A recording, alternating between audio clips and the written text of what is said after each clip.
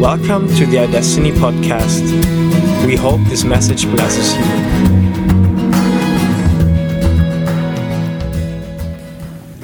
Okay, we looked last week at authority, and hopefully you began to understand that you do have authority from your Father God.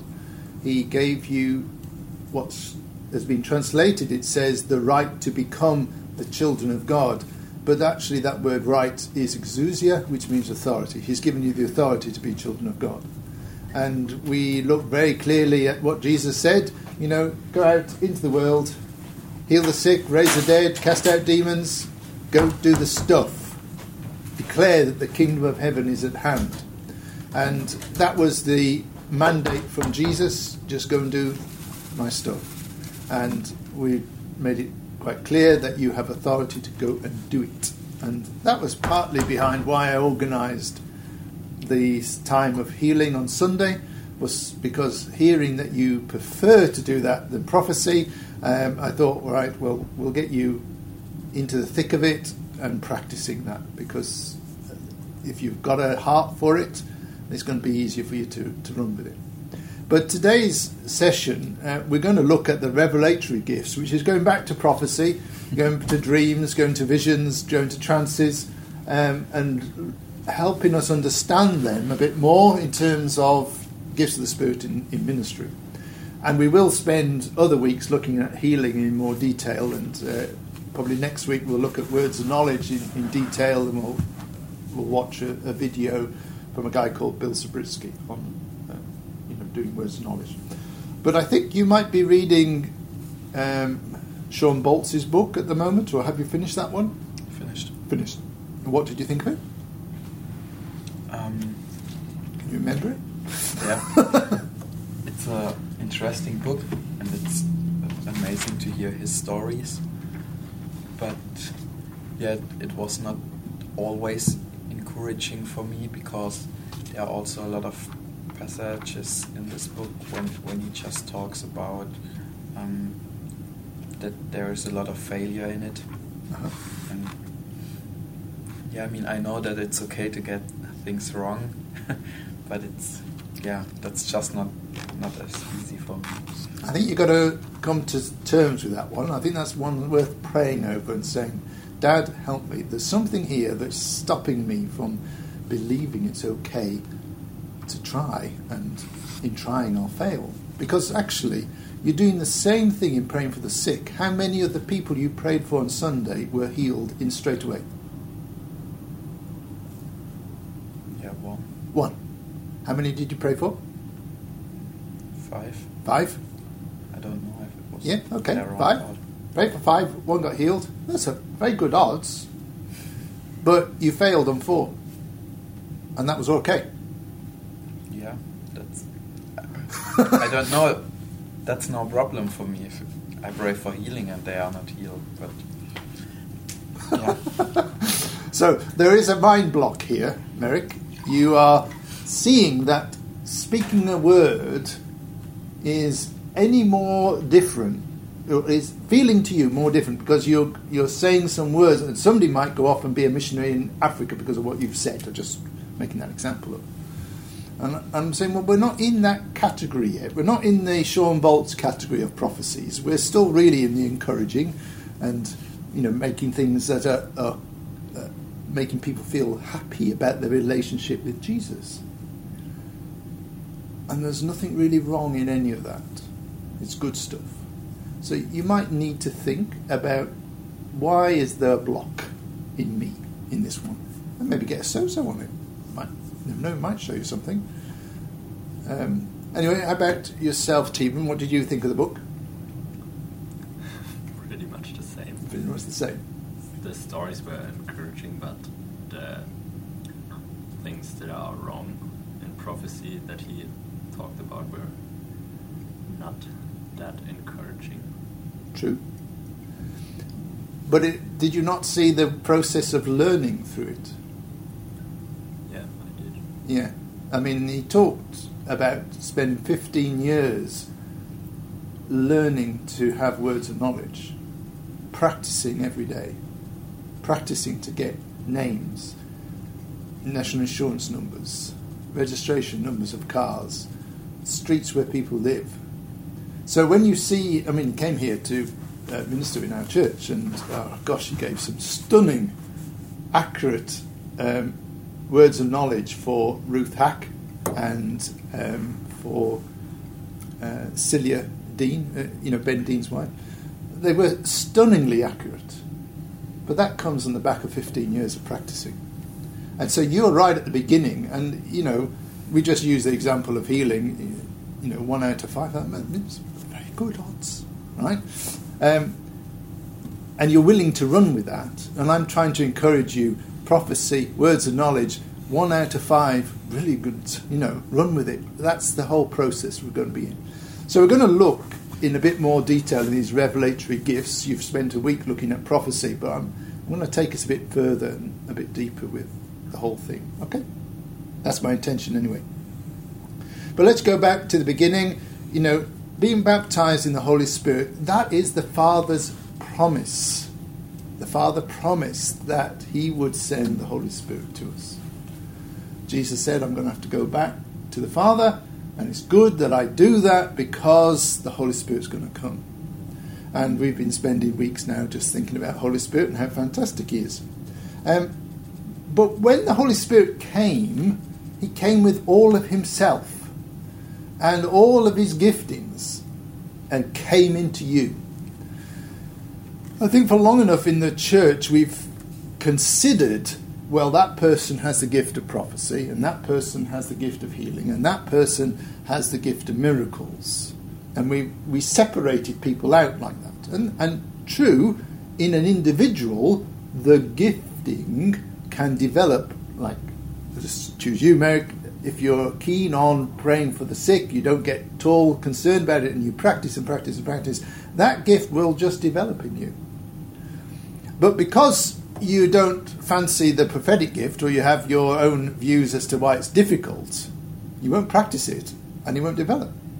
And therefore, observationally, we'll go, oh, look, there's Merrick. He's got the gift of healing. And there's Alan. He's got the gift of prophecy. And that's what we did. But the reality was, we have the Holy Spirit in us.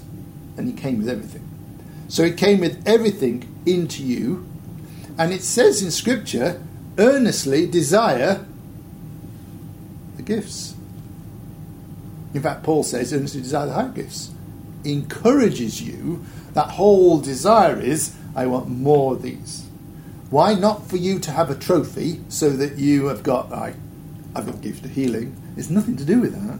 It is so that you can express that love of Father to anybody that's out there. And we're going to watch a short bit of a video later on that just shows people who have spent time developing the giftings that the Holy Spirit has placed in them, and we'll watch them how they use that on the streets to see people get saved, get healed, etc. Okay? So we're encouraged to desire the gifts of the Spirit, all of them. Not just one or two, we're encouraged to desire them. And he wants to speak to us. And if you remember, you had a week of, God does speak, you can hear God. And you both are quite able to hear the Holy Spirit. But as I've been saying is, what language does he speak in? And it does not always German or English. He speaks through the supernatural aspect of the gifts of the Spirit. This is one aspect of his language. There are languages that are common in the spirit world, but are not perceived in the natural realm.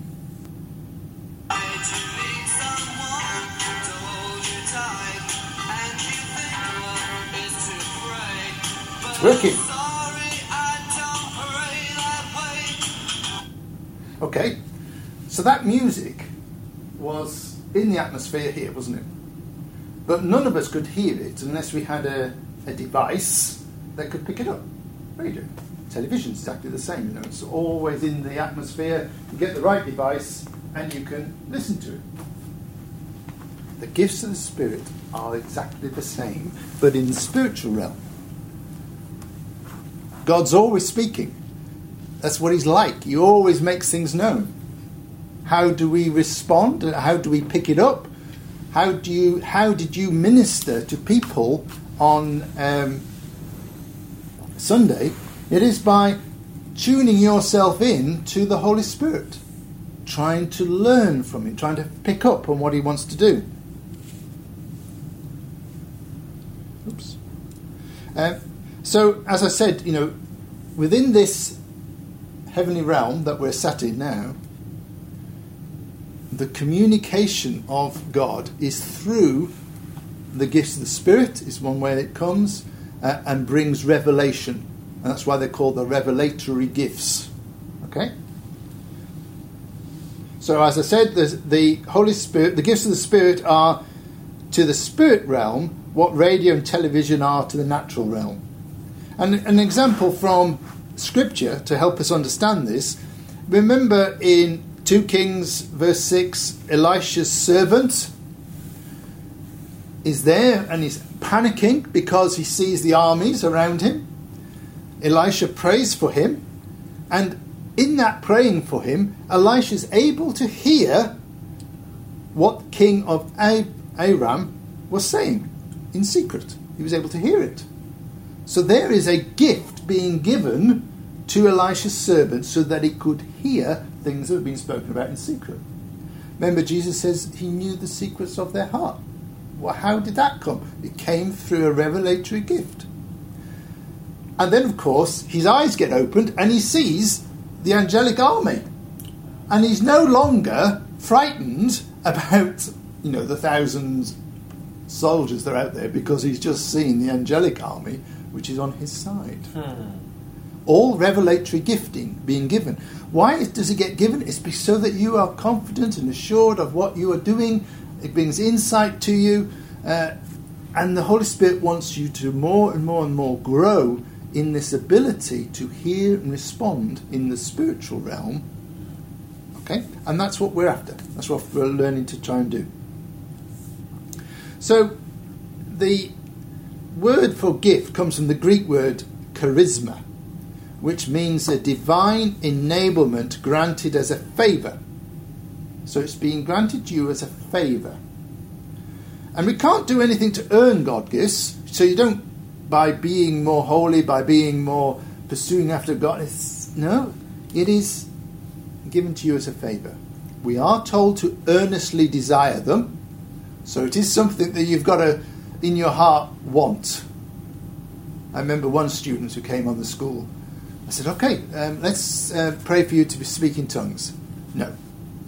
What do you mean, no? I don't want it. Well, you won't have the gift then if you don't want it. But we're encouraged to earnestly desire the gifts of the Spirit. Okay? They're not a mark of maturity, gifts, at all.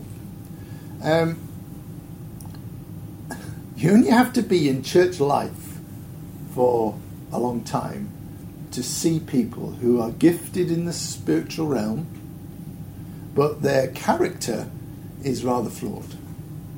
And God doesn't seem to have any concern whatsoever about doing that. Because actually the Scripture said they are given without reproach, meaning that he gives his gifts, the presence of the Holy Spirit and the giftings in you, but he never takes them back, doesn't take them away from you.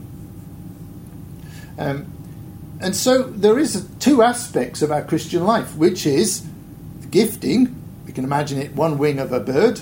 So if we've just got that wing flowing, we don't do much flying. And then there's the fruit of the Spirit. And if we've got that wing flying, it doesn't do much. We make both of them in our Christian life, both fruit and gifting. And God's gifts can be imparted by the laying on of hands. Romans 1 verse 11 and Acts 19 verse 6 are examples. And Paul encourages Timothy to stir up the gift that was given to him by the laying on of hands.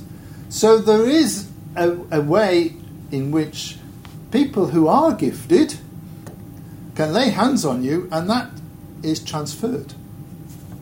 And so I would encourage you at any time that's being offered by any speaker that comes or comes to your church or in your group, just say, yes, please. Because this impartation is the way in which the Holy Spirit uses it to multiply the gifting. It's not that you haven't got the gift.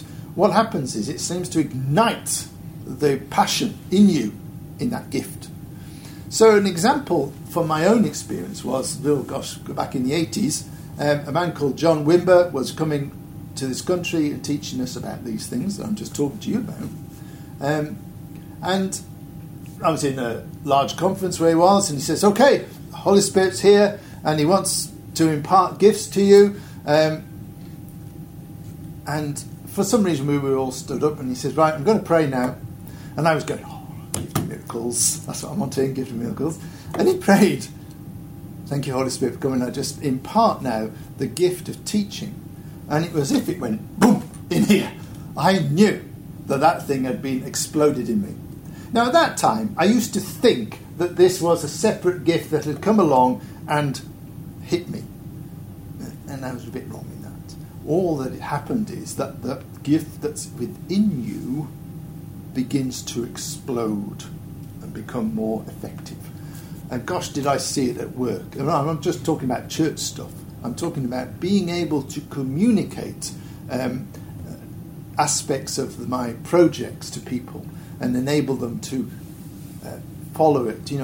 How do you get a staff of about 300 people within a day to buy into all of the vision that you have for your project that's £100 million? You have to have something that just engages with people and enables them to respond and say, yes, I've got the vision for it, if you like. They're going to run with this for the next 5 years. And that whole aspect really developed in me. And that's why I speak at church, because I know that gift functions in me. Okay, so laying on of hands is a way in which the gift can be imparted, and if it's ever offered to you, I would certainly grab hold of it. But what's the language of heaven like? And as we've said, in Acts 2, verses 17 and 18, we see prophecies, visions, and dreams. Joel's prophecy recounts in Acts 2 shows us that the language of heaven comes through prophecy, visions, dreams. That's what all men will dream dreams, young men shall, that's that prophetic word. It's not the only way that God speaks, it's one way. I mean, he uses his word wonderfully well to speak to us. His, so-called coincidences he uses to speak to us. His still small voice is another way. He speaks audibly to us. In fact, June Richards, when she came to Sale, God audibly spoke to her and said, plant a church here. So it's just, there's a myriad ways in which he does speak, but one of the key ways he speaks is through prophecy, visions, and dreams. So we need to become open in ourselves to expecting and believing and taking notice of these things that are happening to us in the spiritual realm and begin to understand them all. So, I think in that prophecy week you've read that 1 Corinthians 14 verse 3, edification, exhortation, comfort, that's the reason why prophecy is given. And that is key. That is how prophecy is given in the New Testament. It is not judging, it is not accusing, it is not God seeing the nasty stuff in you and making it public. It's nothing to do with any of that. It's to do with edification, exhortation, and comfort. And prophecy has two dimensions to it. There's foretelling and forthtelling. Right? So, try and explain these. Foretelling is basically what you've been learning to do, i.e., you're declaring what the future is.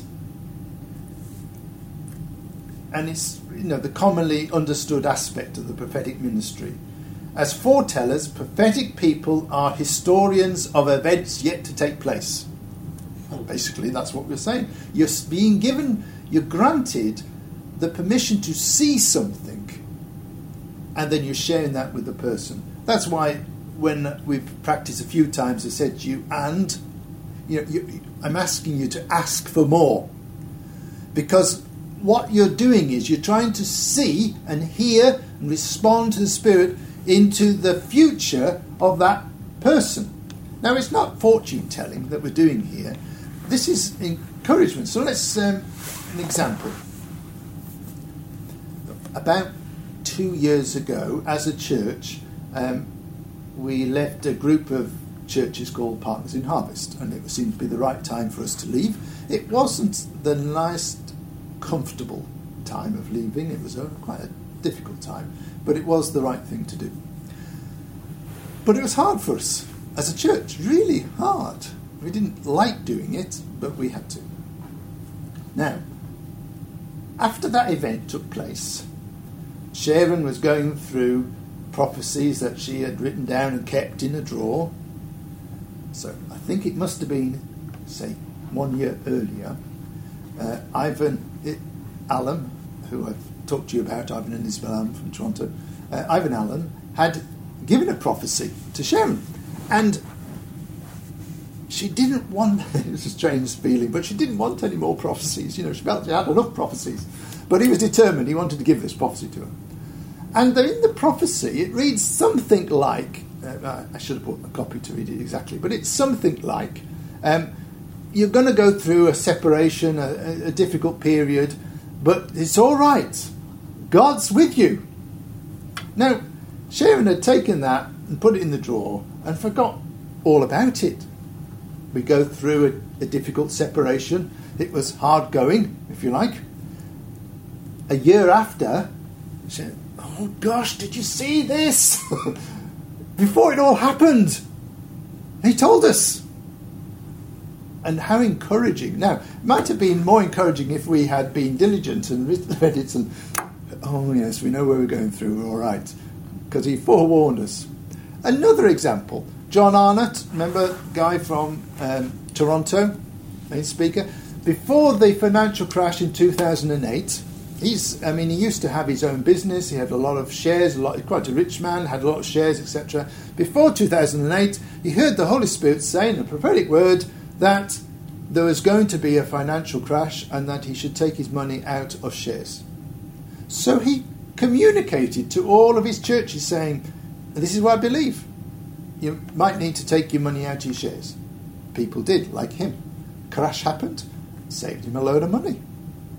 Just what I'm trying to say, that forthtelling, you're seeing something in front of you. Agabus in Acts foretells that there's going to be a drought, and that a famine, I should say, and that the churches ought to look after each other through that difficult period. Again, it's that foretelling. So that's where we're going with prophecy and learning. So we're starting with saying words like, "You're loved by Jesus," fantastic word. "You are his son," fantastic. "You are blessed," fantastic. "The anointing of God's on you, and you're going to see a change come in your area of Germany." Now that might be, do you get what I mean? That might be a step extra on this prophetic word as you're reaching out to understand what's being said in the Heavenly King. And we're going to learn and develop how to do that. Okay. We can foretell events because we're seated with Christ in heavenly places, outside of time. There's no time in heaven. You're outside of it.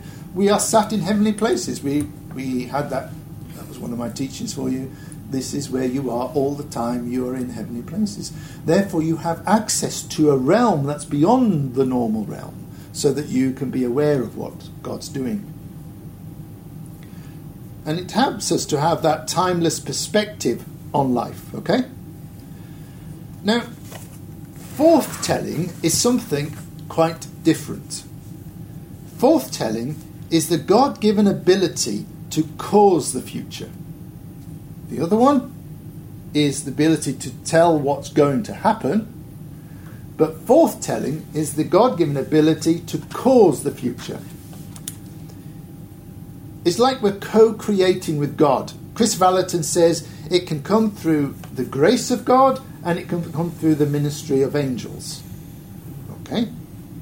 So, looking at the grace of God as an example, an example would be Ezekiel. In Ezekiel 37 verses 1 to 10, do you remember in that it's the valley of the dry bones? And Ezekiel's told to prophesy over the dry bones. And he prophesies life into them. And what happens? They come to life. So this is a prophetic action of foretelling. He's speaking life and dry bones live. And we're commissioned to speak for God in that same way. Because it causes the invisible to become visible and emerge around us. That's how God does everything. He speaks, let there be light. And what is that? There's light. He's been doing it all the time. It's always out of a word it's spoken. And that's why when we're praying for healing, we speak to the limb, grow. We speak to the condition, go in the name of Jesus. It's always out of words that we're doing things, because that's how God works in the kingdom.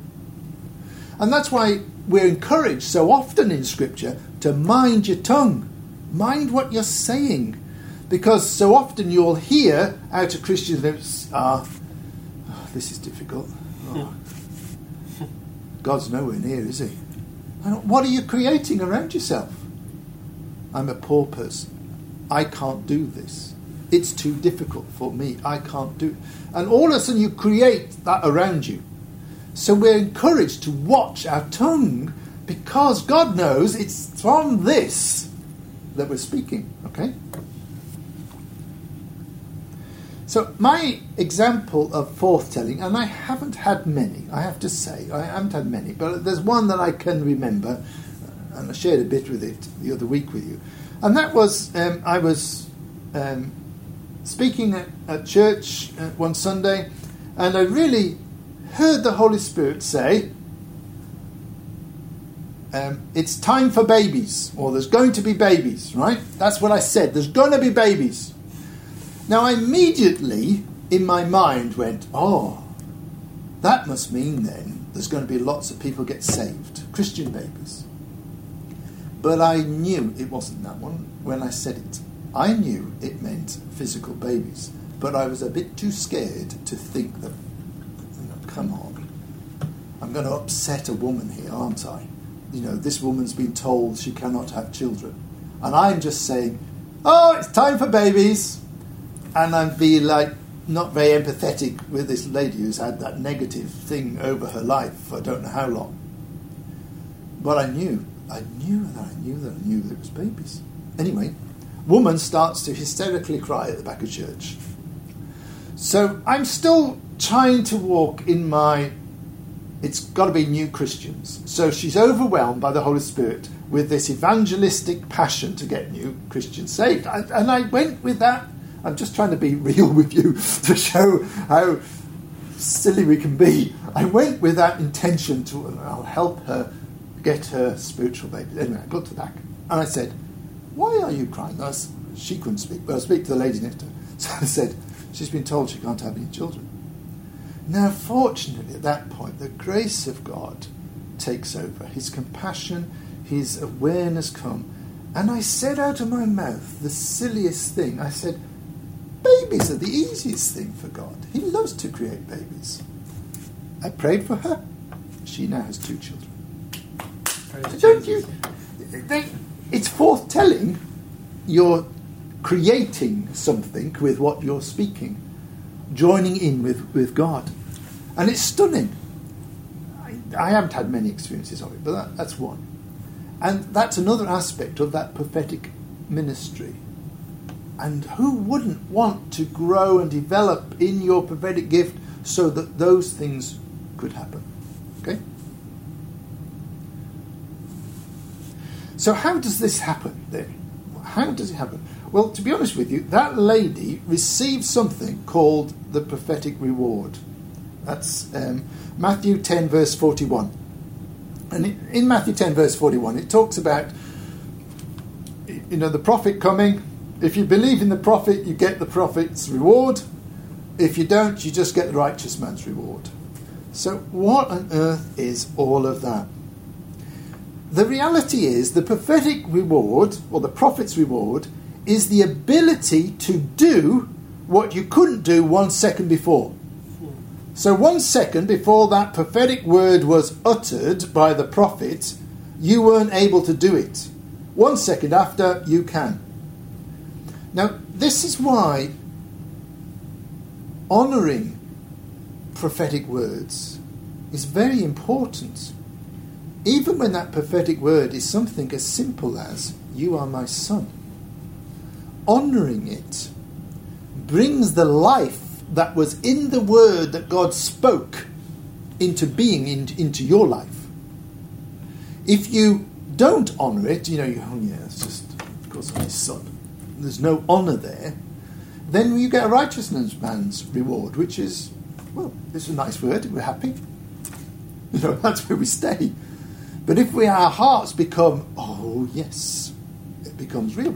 Now, I have to say, sometimes it's very difficult to grab hold of God's word, and he has grace, and he lets, time can go by, but you can still turn to his word like we did many years later and find the life of it in us, for us.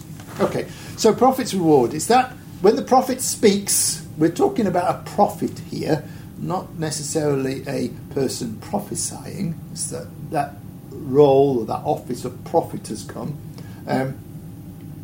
But it gives us the ability then to move in the grace of God to see the reality of it. So grace can pull the worst sinner out of the deepest darkness. It's stunning what his grace can do, what he can do. Grace can transform a mass murderer into a super apostle. Apostle Paul, what was he doing? Minutes before he gets saved, he's killing people. And in an instant, he's saved and becomes the best apostle ever. That's what grace can do. Grace can alter the course of a nation. It can raise up a dead person. It can restore marriages. It can make sad people drunk with laughter. I don't know whether I told you, but there was an occasion when Kath had a lump on her breast. And I came home from work, and of course she's distraught with finding this lump on her breast.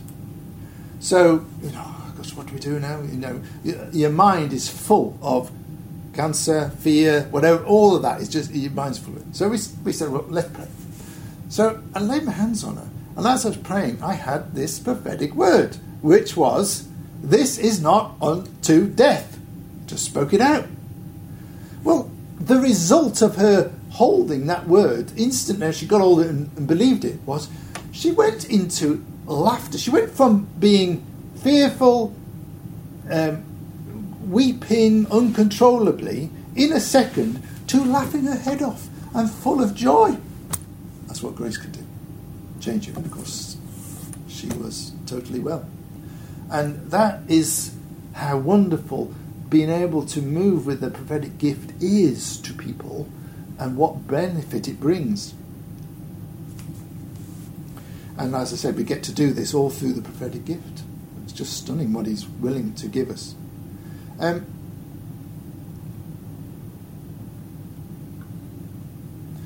Paul talks about gift, equipping grace in Ephesians 4, verse 7 and 11. And you can have a look at that. Chris Valentin has a testimony of... let's assume we were a church group here. Chris Valentin from Bethel has come. He's a prophetic prophet guy. And he looks at a lady and he looks at her and he says, "You're going to be a worship leader." So she goes, "It's nonsense. I'm not musical and I can't play." Now, somebody had the wisdom just to talk to her and say, maybe you should just get hold of that word. 2 years later, Chris Valentin gets a letter from her saying, "You know what, after that word, I began to believe that Dad has said I could lead worship. I'm now the worship leader in my church, and I've written songs and I've created a CD. The moment he spoke, she couldn't even play anything. Now, I've had the similar situation. We were ministering in a church. It was very early days of trying to learn to move with the Holy Spirit, move with the giftings. And I'm walking down a group of people, and I stopped with this young lad, put my hands on him, and prophesied over him that he was going to lead worship. Just the same thing as Chris Patton was going to lead worship. I mean, in those days, now I would have talked to the person, how does that word mean to you? But then it was just like, this prophet has spoken, you're going to lead worship, something like that. Anyway, again, I get a letter from his dad. At that point, he was not musical, at least showed no musical ability. He then went home, he believed that word, he went home, learned to play the piano, leads worship in his church. It's just, like, you think, yes, that's what the prophetic gift can do to people as you speak out into their lives what God's wanting to do. They grab hold of it and believe it, which is the prophet's reward. And that instant that they were, the instant later, they're able to do what God is enabling them to do. Now, they might have to learn things like learn piano. It might take time to develop, but it has started. It has started in them.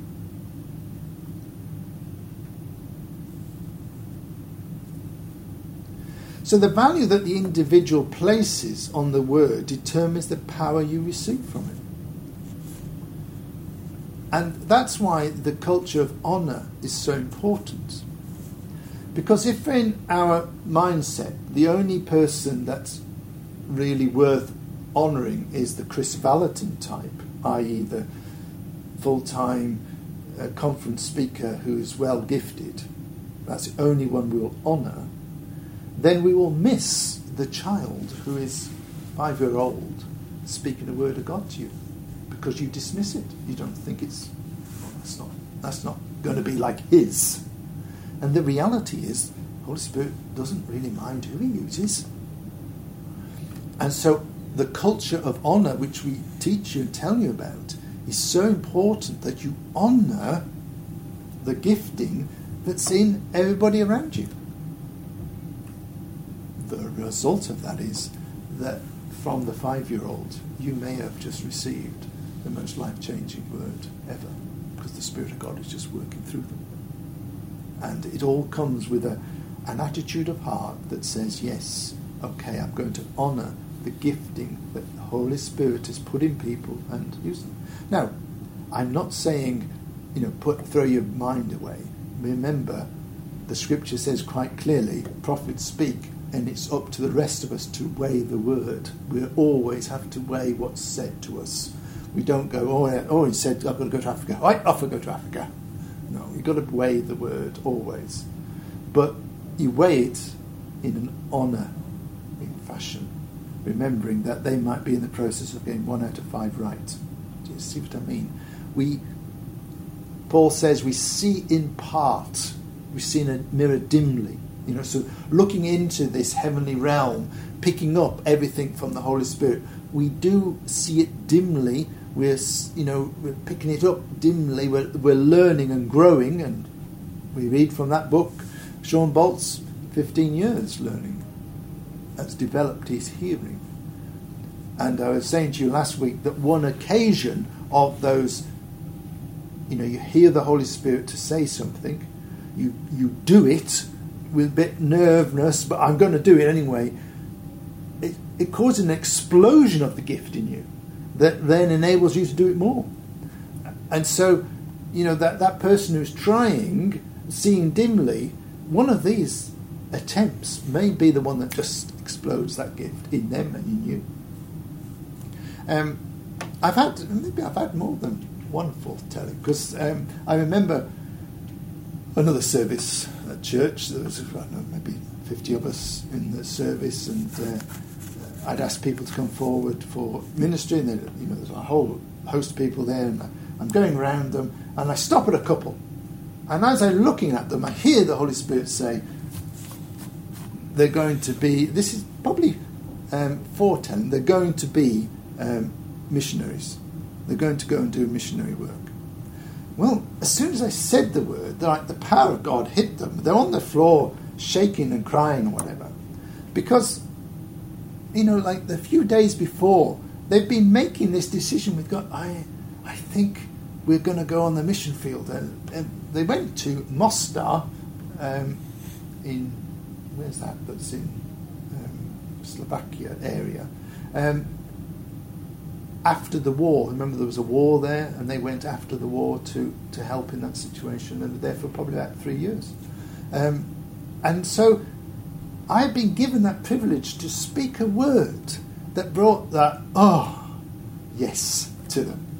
Hear God. There was another event, it's another foretelling.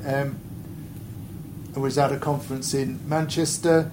We were praying for people. I stopped at this guy, praying for him. I could see a vision. And in the vision I could see people in pews with big chains around their ankles. And I just said, the Holy Spirit's taking you to a place now where people have been held in religious constraints, and you're going to go and bring freedom to them. And the guy's sobbing, his wife's sobbing, and oh gosh, what's happened to me? And it's like one of those events. 2 days before, heard the Holy Spirit say they were to go to a certain country. They were going to set people free from religious constraints. That was there. And here am I saying the same thing to them. So no wonder they're sobbing.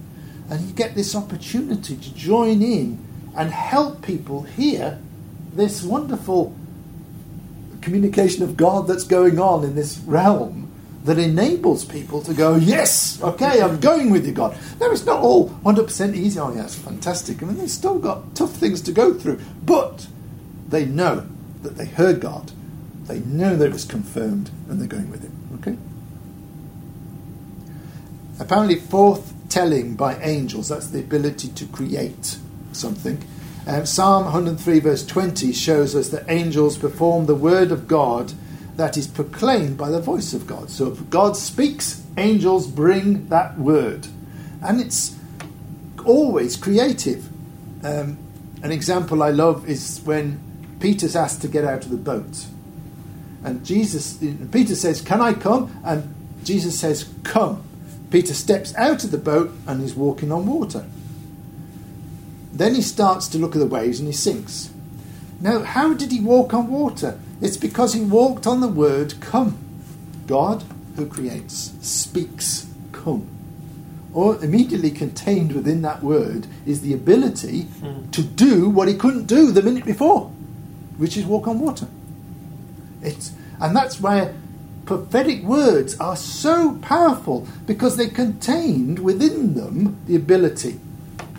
Now, the truth is, we on Sunday, we had a few words of knowledge. In fact, you prayed for Barney's hip, but that was as a result of a word of knowledge that somebody had given, Andy Barber gave. We had words of knowledge. I had toes, and what's his name? Ben had dark nail varnish. We put the two together, it's Henry Smith. Right, so you've got words of knowledge coming that are giving insights as to what God wants to do. If we were in a country like Brazil, who have so learned to honour gifts of the Spirit, what people like Randy Clark say is, you don't even have to pray, because the person has gone, yes! As soon as they've heard, toe, go, gone, oh, look, my toes are straightened out. Whereas in this country, and in Europe, we're still in the sceptical. Yeah, it might not be God. It might not be. We'll wait and see. Or we'll reluctantly get out of our seat and go forward for prayer because, well, I do have a sore hip, don't I? It's so vague, isn't it? And it's really because we're lacking to honour the gift that's there. The reality is, within the word of knowledge is contained everything necessary for that healing, a new hip to be formed. If only we'll put our faith there and learn to believe it. And so that's the process we're in the Western world. I mean, Brazil and Argentina have been running with a revival now for many, many years. Their people have learned to just believe it. And we'll watch some videos with Randy Clark, and you'll see metal disappearing out of people in Brazil as they hear the word. Oh, yes, oh, look at that now, all the metal's gone. We're actually going to see one of those today. So, prophet's reward, brilliant. It's all to do with honouring the prophet, honouring the prophetic gifting that's in people, however small. If you remember, when you were prophesying over Paula and Rebecca, both of them said, those words are just very encouraging. Now, I got them to say those things to encourage you, so that you will believe that you actually are moving in this gift. It's only a tiny one at the moment. It's like a tiny apple. Don't dismiss it. You are moving in the gift. It's got to grow to become a full-grown thing that's really wonderful, but it's still developing, okay? Visions. Have you ever had a vision, Merrick? You know, in your mind's eye?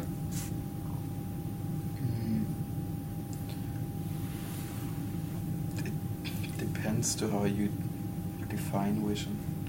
Okay, well, I'll define it and then maybe you can see it, okay? So, visions in the mind, okay? It's in which the Lord projects images or pictures onto the screen of your mind. Now, we can all do a simple exercise now. What's your favourite German food? What's your favourite food? There are a few. How do you pronounce it? Maultaschen. Maultaschen. Right, close your eyes. Is that your favourite? Yeah, okay, close your eyes. Can you imagine what that looks like? And just see it in your mind's eye. Sure. Yeah, sure. Yeah? So you have a natural ability just to remember. You can think of fish and chips because we can all do it. You know, it's just we have the ability to see things in this. When our eyes are closed, our imagination come in. Now, imagine Holy Spirit coming, touching your imagination, and bringing you an insight from God on that same television screen. Okay, that's what a vision is. That's all it is. But it's under the influence of the Holy Spirit. And it can feel like our own thoughts, because it will just be like, imagine what fish and chips looks like, or imagine what your favourite German food looks like. It's just exactly the same. And you can dismiss it very easily. Oh, yes, that's not the real thing. What do you mean it's not the real thing? Come on. You know, God's just touched a natural bit of you with something that's supernatural. So have you had any visions like that? Yeah, some pictures. Yeah, pictures. You have. Good. And you, Tim? Have you? Yeah, awesome. Yeah. So you're having visions. So when you read in Scripture about visions, you are actually having them. All right? So now honour them. You know, respect them. Believe in them. Expect to see more. An open vision, this is an image you are having with your natural eyes. So you're actually seeing something happen. And usually you can still interact with people when that's happening. It's like you can see something. So I remember praying for a lady who had, it was a cancer situation that she had in her body. And I was seeing like this healing envelope around her. So I could talk to her, etc., but I was just seeing this healing envelope around the lady as we were praying. And I've discovered that this ability, remember, to see fish and chips, and then the ability to see it when your eyes are open, it's all a bit, it can move from one to the other. I remember having an event, and I find it difficult to think whether this was with my eyes open, my eyes closed, because it was a mixture of both. And it was, all of a sudden, I was in a big, enormous hall. And there was a person here who had just got saved. And there was angelic people around the person who had just got saved. And when you looked at the walls of the building, it was as if you had walls, but then there wasn't walls. It just extended forever. It was just hard to describe. And the person walked down through this hall, and you knew, as you were looking at this, there's Father, Son, and Holy Spirit were there. The person came to them. And as they came, in this vision, I could see that they were, the Father was looking at them. And they were looking back at the Father. And Jesus was looking at them, and they were looking back at Jesus. And then the Holy Spirit was looking. And then it's like this look, you could see this look moving backwards and forwards. You actually physically could see it. It was as if it was light coming out of the Father, and out of the Son, and out of the Spirit, into them. And light coming out of them, into them. And all of a sudden, there wasn't 4, there was just 1. And it was just 1. And that's what Scripture says. We have become one with the Father, one with the Son, one with the Holy Spirit. And that was like, it's stunning. Do you get what I mean? It's stunning. And I like to spend time in my time with Jesus, letting him use my imagination, because I find that it just helps. So I said, Holy Spirit, could you take me to the garden I read in Song of Songs? Could you take me to that garden? I want to be in the garden with Jesus. And then on my mind's eye, I'm seeing a waterfall falling here, and the water's coming over these big leaves. It's coming down into this garden. And then I saw the Holy Spirit build a wall, like a fence around here. And there was a couple of sun loungers in this garden. And Jesus is lying on one. And he's laughing his head off. And that's the picture I had. It's a lovely picture.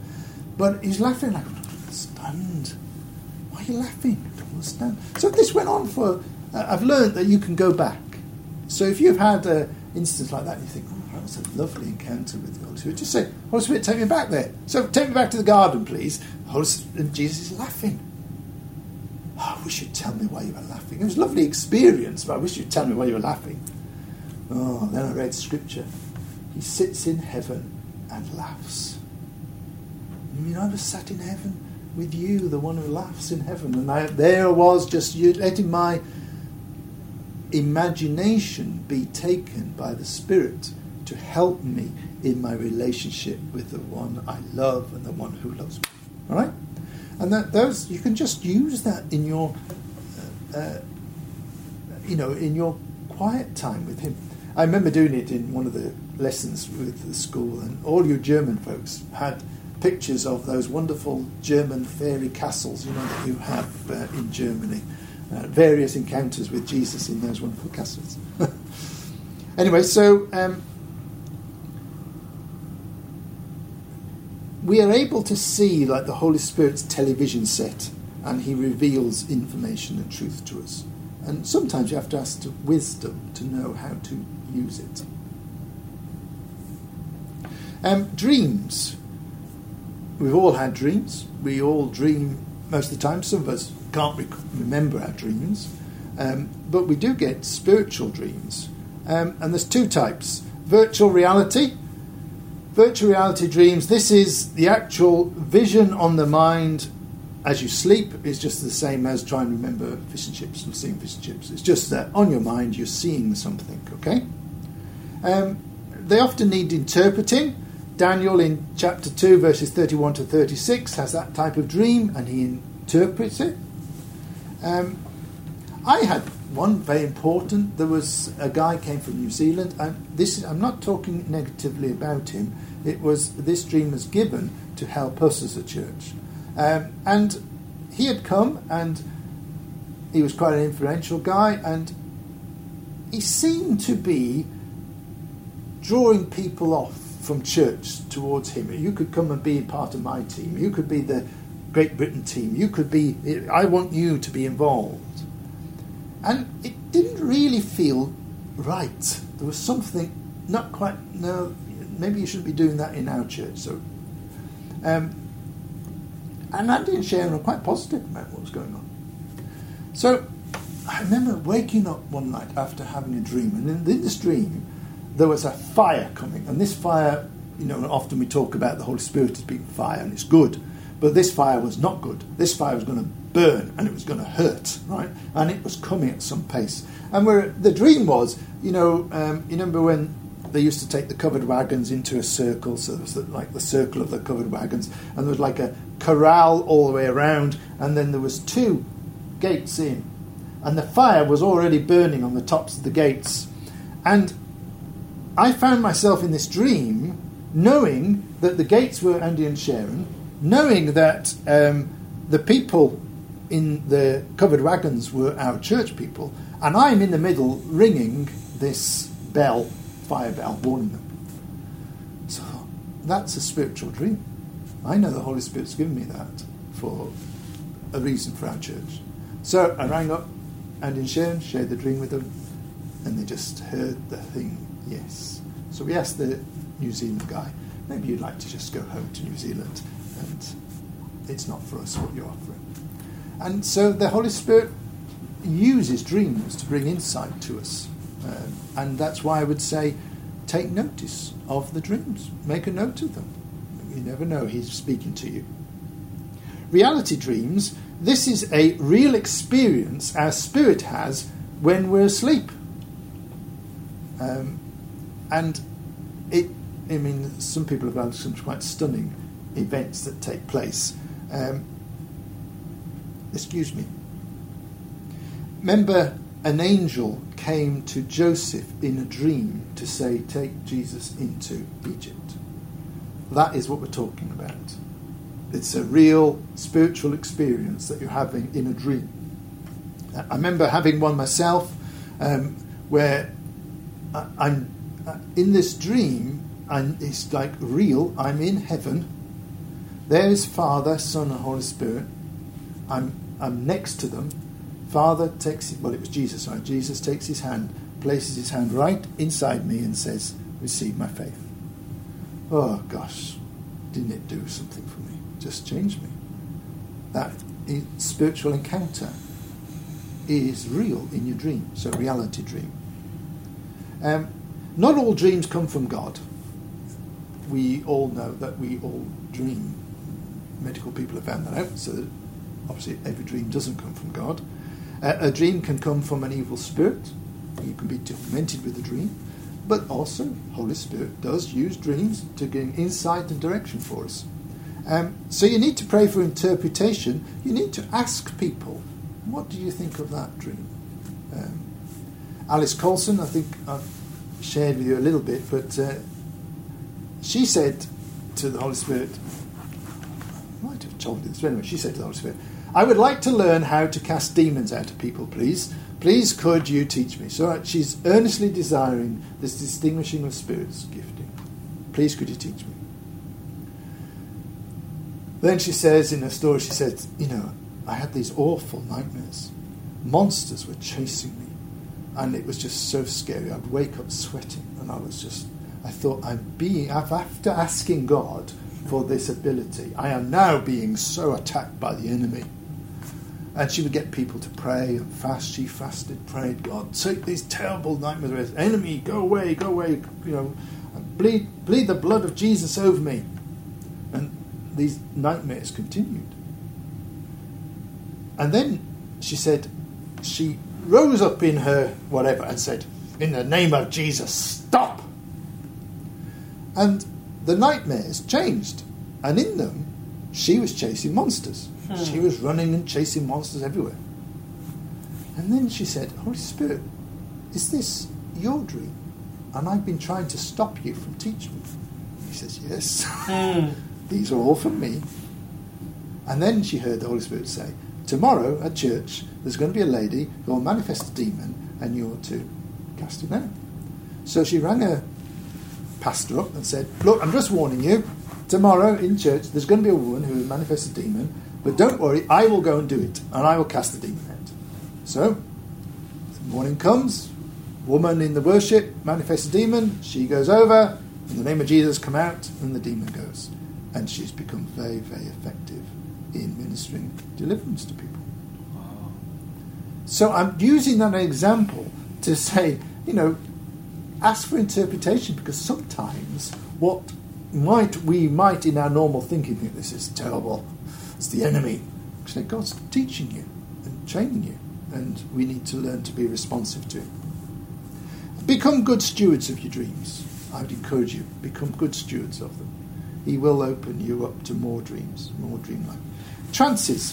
The Greek word for trance means out of your mind, and I think listening to John Crowder when he came to church, I got a better insight as to what trances were, because his interpretation of the Greek word for trance is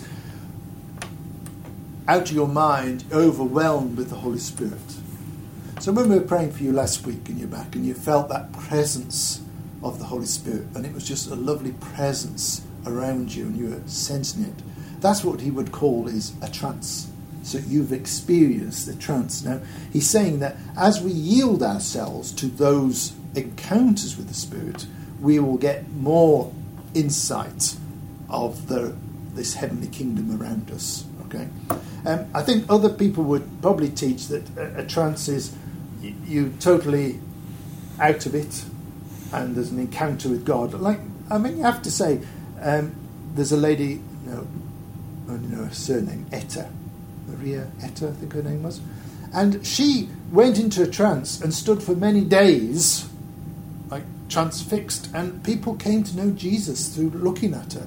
So there's certainly events like that which are totally, this is not normal, do you get what I mean? That's what you'd feel, but that's supernaturally not normal. But I think John Crowder would say it's wider than that, and it covers a lot of our encounters, just like we were having last week. Okay. And both Peter and Paul experienced trances, didn't they? You remember Peter? I'm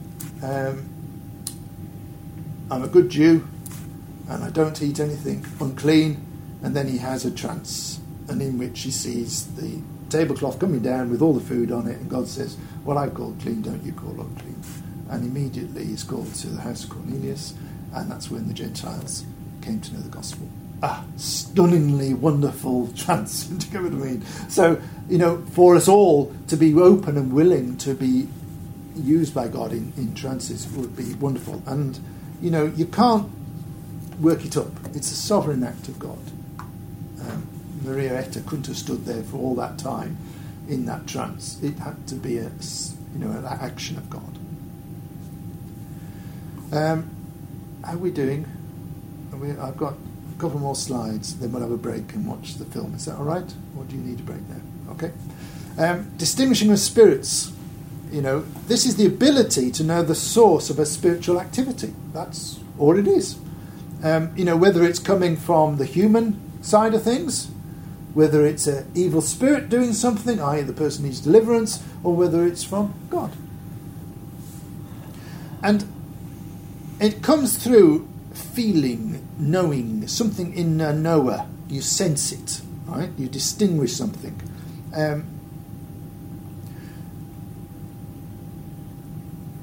Many prophetic people experience this without understanding what it is. And, they'll feel it, they'll sense, something odd here, You usually can't discern the spiritual source of somebody's manifestation by simply observing. So somebody's shaking, right? Well, what is that? What's causing that? Have I got Parkinson's disease? I might have. That's why I'm shaking. It might be that a demon's just left me, and that's the aftermath of him going. I'm just shaking. Or it might be the Holy Spirit's causing me to shake because the power of God's come on me. So I can't really tell what the source of this manifestation is by just looking. I need a gifting. That's another one of the languages that's going on, distinguishing of spirits. Daniel 8:27 says that he was exhausted and sick for many days after having an encounter with God. Now, if we had somebody in our church who was exhausted and sick for many days, in our thinking, our first thinking wouldn't be, oh yes, you've had a wonderful encounter with God.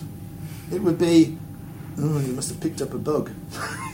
And that's where our minds are so messed up, really, because we're not hearing in the spirit realm everything that's going on.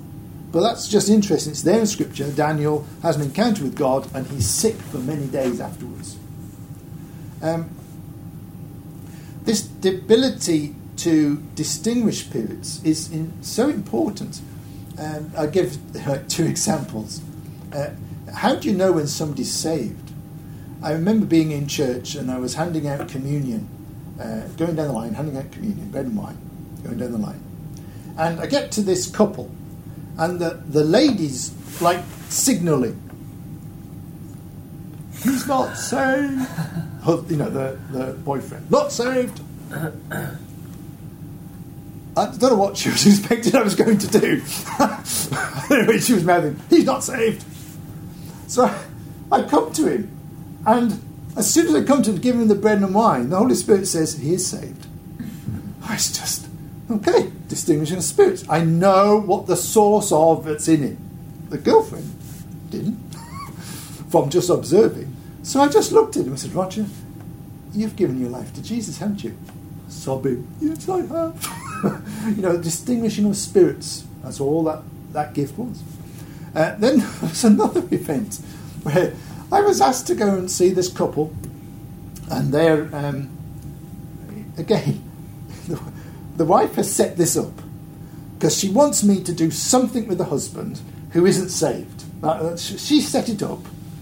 I walk in, he's not saved. You know, that's basically what's going on. Holy Spirit says, he's saved. I says, when did you give your life to Jesus? Man sobbing, it was last night. You know, you think, come on, we've got to learn to pick up this language of the Spirit here so that we know how to minister to people. Rather than condemning them, oh, you're not saved, let me go through the 4 spiritual laws to get you saved, or something daft like that, when really they'd already given their life to Jesus many, many times before. But suspicion is the evil stepmother of distinguishing the spirits. Right? What do I mean by that? Being suspicious of, I'm not sure of her manifestation there, I'm a bit suspicious of it. That is not distinguishing of spirits. It's the worst thing. It cripples churches because, I don't know whether I can trust you, and you're not working in this whole aspect of honouring the gifting that's in people. So suspicion, not good. So if you find yourself being suspicious, it's unlikely to have flowed from the Spirit of God. Okay, God's voice, the still small voice. I mean, that is just how he speaks. This is a way in which he speaks to us, a way in which he makes things known in those intimate moments, those passing thoughts, those sudden impressions, internal knowing. It's just the ability to get to know what's happening in this kingdom around here, developing in your relationship, so that you, as Phil was saying on Sunday, can say, I am the disciple who is loved. I know I'm loved. And that's what he's doing all the time, just speaking to you. You're loved, you're loved, you're loved, you're loved. So that we, like John, lay our head on his chest and are with him right in everything. We're not trying to do it. We just respond out of the love that he keeps putting in our life. Still small voice. Wonderful how he speaks to us. And then we're just a little bit of inference about word and knowledge. We'll go into that next week, a bit more detail. But these are facts or facts that are communicated to us by the Lord, often used in healing, but not always. And if you look at what Sean Boltz teaches in his book and in other teachings that we might listen to, it's like really goes hand in hand with prophecy. An example of that might be you're prophesying over a lady and you say, I see that you're a nurse, etc. And the lady's going, oh yes, I'm a nurse. Now that's not prophecy, that is word of knowledge. You've had an insight given to you about them, that they're a nurse. I've had it about them, that you're an artist, you play music, you do X, Y, and Z, you're a football player. All of that bit of information that's coming is word of knowledge. What does it do to the person? Oh, he knows me. Now, imagine what it's like if you could go and your name is Tom. Ooh, you know my name. And your birth date is. And you live on street number X, Y, and Z. And you would really go, I want to listen to this now. Because the one who knows every hair in my head is just making it clear that he does. Yeah. And that's where Sean Boltz has gone to with words of knowledge. So when he was prophesying in our church, and he said he gave a date, and Timo put his hand up and said, "That's my wife's birthday." And he said, "I see you hacking down a tree," and he says, "Well, my surname's Hack." And then there was another one about that only God could give the information, right? So immediately, Ruth and Timo are listening to this prophetic word. Same with Celia. She says, "Is there Dean here?" I think there's three of them from our church. "Is there Dean?" So Celia, yeah, my name's Dean, and no, I can't remember the baby's name, but I'll call it Alice. It might not be Alice. And does Alice mean anything? Oh, that's my baby. So then he had a prophetic word for her baby about future events for her baby. Well, what would you be doing as a mother? This would be exciting. You're hearing Father talk to you about your baby. Then he said, I think there's somebody from the army here. There's a major here. A major. And of course it was our Rachel Major who, comes down from Sunderland with her husband. And then he had a prophetic word for her. She wasn't even there. No, she wasn't there. No, she had gone just before he'd started. So they were incredibly how the word of knowledge and prophecy just linked together, and what it did was open up our hearts. Now, Isabel and Ivan do it in a slightly different way, but they do something very similar in when they're prophesying, because they're telling you a lot about you and about what you think, what you've been feeling about your relationship with God, what it's like. And it's like a story unfolding about you and your relationship with Jesus, and just tell you all this stuff, and you go, oh, yes. And then they tell you, foretelling what's going to happen. And of course you're going, yes, God's spoken to me, right? He knows me. So that's where we're aiming to go with prophecy, that you would carry that words, names, information. I mean, Carl Fletcher, I remember him in an Anglican church giving the registration number of a car, and unfortunately it freaked the woman out so much that he would know her registration of her car, that she couldn't cope.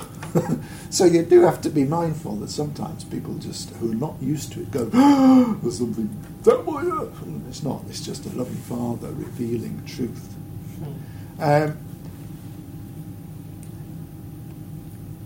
Another one, Chris Valentin. Words of knowledge can also come through dreams and visions. And Chris Valentin shares something I think is just wonderful. God is wonderful. So he, before he went full time in the church, he had a car business, and he had an old computer system, and he only had 3 levels of. This was the financial side of things. So he had 3 levels of payment. I don't really understand it, but 3 levels of payment, and he needed to go to 5. So he got IT expert in. Please, could you look after my computer system and move me up to 5? The answer was, unfortunately, on your computers, impossible. You've got a choice: whole new computer system in your, in your office here. You could buy a new software package, but unfortunately, that won't run on your old computers anyway. So Chris and his wife were left with what's the options? Have to get thousands of pounds out of the bank, take a loan to buy the new computer system. Asked for God to provide the money so that they could buy new option. That might have happened. Or could God do something else? Well, Chris says that he woke up with a dream, and in the dream he had seen a series of numbers. So this is like 2, 3 in the morning. He wakes up with this, sees these numbers, writes them down. Wakes his wife up, who was the computer person for their business, at 3 in the morning, and says, "Come with me to the office." So she said, "What are you talking about?" "No, I know these numbers are for our computer. I know they are." So they go to the office, and she's like, "Okay, what are the numbers?" So they type in the numbers, and immediately the computer jumps to, people who know what they're doing go past that front screen, which we all see, and they can go in behind, can't they? So their computer jumped to that. They finished off putting the numbers in. They then had 5 levels of expenditure on their computer without having to buy a whole new computer system. So word of knowledge, i.e. what numbers you need, came in a dream that they did, which ended up being the provision of God. They didn't need to replace their computer systems. God can do anything. The impossible is possible. Our job is to listen in this supernatural realm and respond to it.